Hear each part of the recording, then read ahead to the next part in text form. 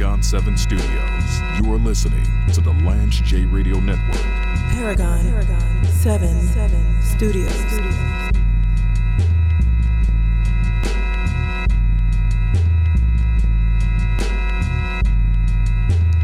So I don't usually do this. I get a lot of fodder for the show from LinkedIn, Instagram, Facebook. I'm quoting Ari Gottlieb. And Ari is a healthcare strategy guy. I reached out. He posted something on LinkedIn I thought was very interesting. And I reached out to him. I don't know him personally, but follow him on LinkedIn. And I said, I really am interested in what you're talking about. And I would like to quote you. And I definitely want to cite that these are your ideas, not Lance J's thoughts.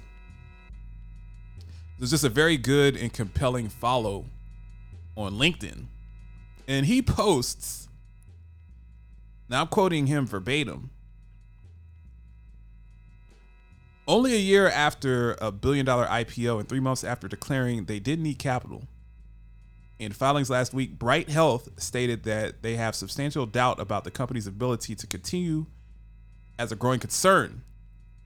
Bright's solvency challenges now put their members at risk, just months after paying millions in cash bonuses to the CEO and other executives. He goes further to say, for a national insurer of Bright's prominence with 1 million members, this is a big health plan. This warning that Bright requires additional liquidity to meet its obligations in the next 12 months is unprecedented. At the core, health insurance requires a belief that the insurer has the ability to and will pay members' claims. Similarly, I'm still quoting Ari Gottlieb. I'm going to have to get Ari to come on the show. These are not Lance J's opinions and thoughts. I'm reporting the news. I'm not manufacturing the news. So I don't have a dog in the fight. Similarly, Friday Health Plans appears to be falling apart faster than outdoor weekend plans in Hurricane, posting losses in Q2 of at least $80 million. They didn't raise anywhere near the capital of Bright or Oscar Health and have filed for massive rate increases next year. So it'll be interesting to see how that plays out. He goes on to say, health insurance startups have benefited from their ability to quickly scale and grow revenue, attracting billions in funding, which I've talked about on this show. That comes with significantly greater risk beyond that across digital health and health tech. The failure and or receivership of a startup like Bright or Oscar would have significant negative impact on the broader industry, which is why managing in an orderly fashion is necessary. And the market broadly should heed the lessons to focus on building sustainable business grounded strategies in market realities. That's a darn good post. I mean, that's some fantastic stuff right there. So much to unpack, and I'm careful. You know, as I grow with the HealthCast, and we're really actually starting to put together syndication packages for the HealthCast. So we have the daily show that I do in Atlanta and in DC and in Seattle. We're doing a fantastic job. We have great affiliates. We have great sponsors. But there's so much demand for the weekend healthcare show. And we're running weekends in Orlando. We're moving Nashville to weekends. We're looking at Virginia Beach. We're looking at New Orleans. We're looking at several markets in Texas. We're looking at San Diego. Because there's so much great information, like just what I read from, and this is from Ari Gottlieb's page. It's just people that I have connections to based on my experience in healthcare. I'm careful. I'm not going to bash Bright Health. I'm not going to bash Oscar. I'm not going to bash Friday,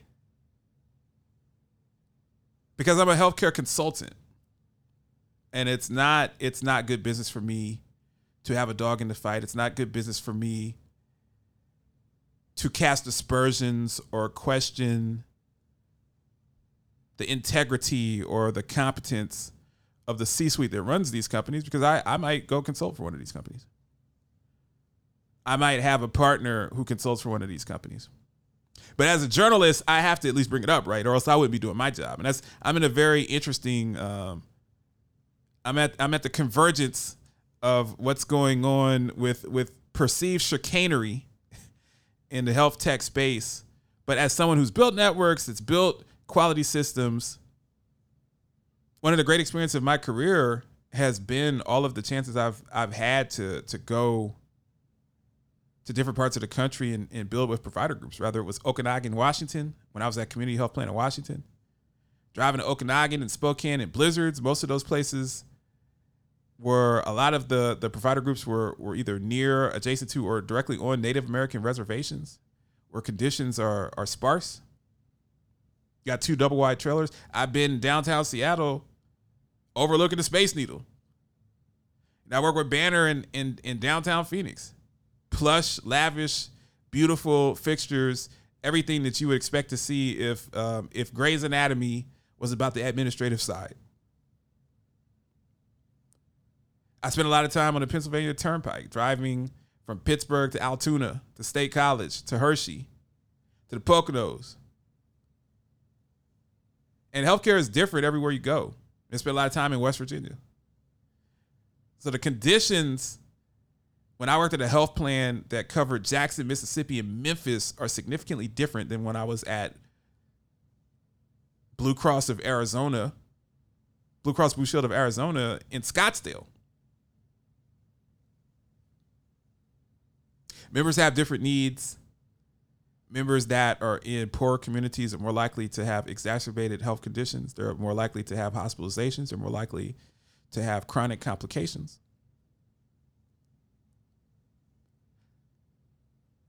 But we don't always think as consumers. I'm putting my consumer hat on because I'm a consumer now. I'm not a healthcare executive anymore. I don't work for Centene anymore. I don't work for Blue Cross anymore.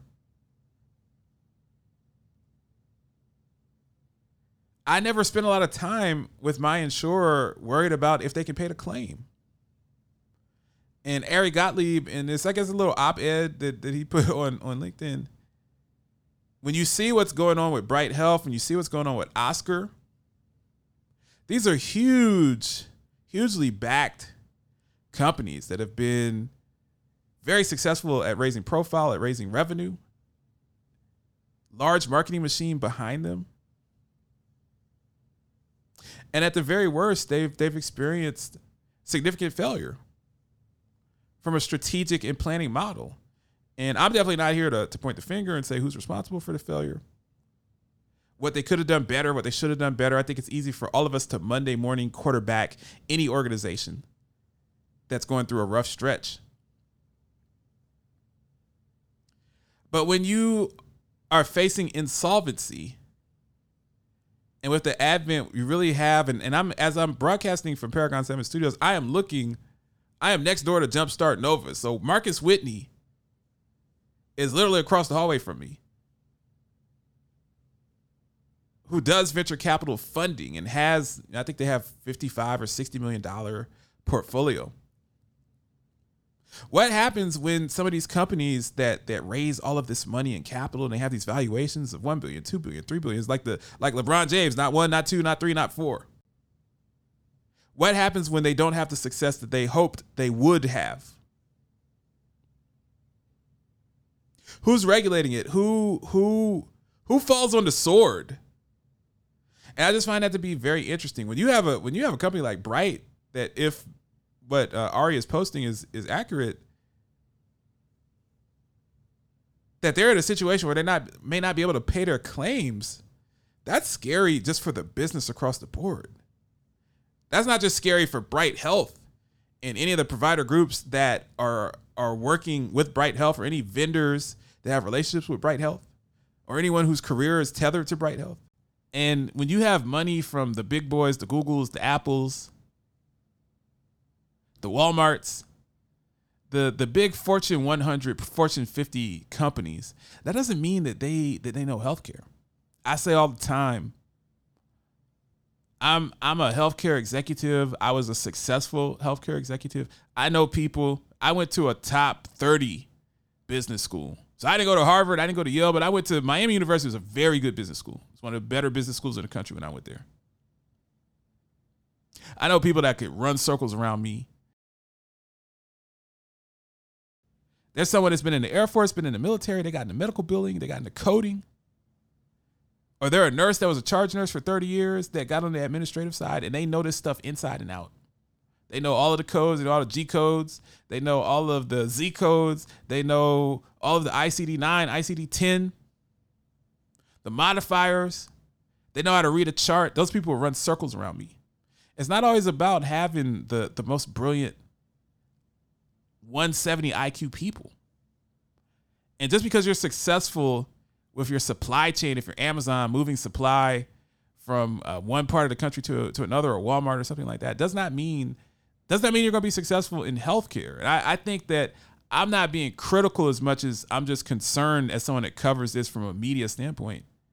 I would implore people, I know a lot of people listen to this show that work at some of these larger companies.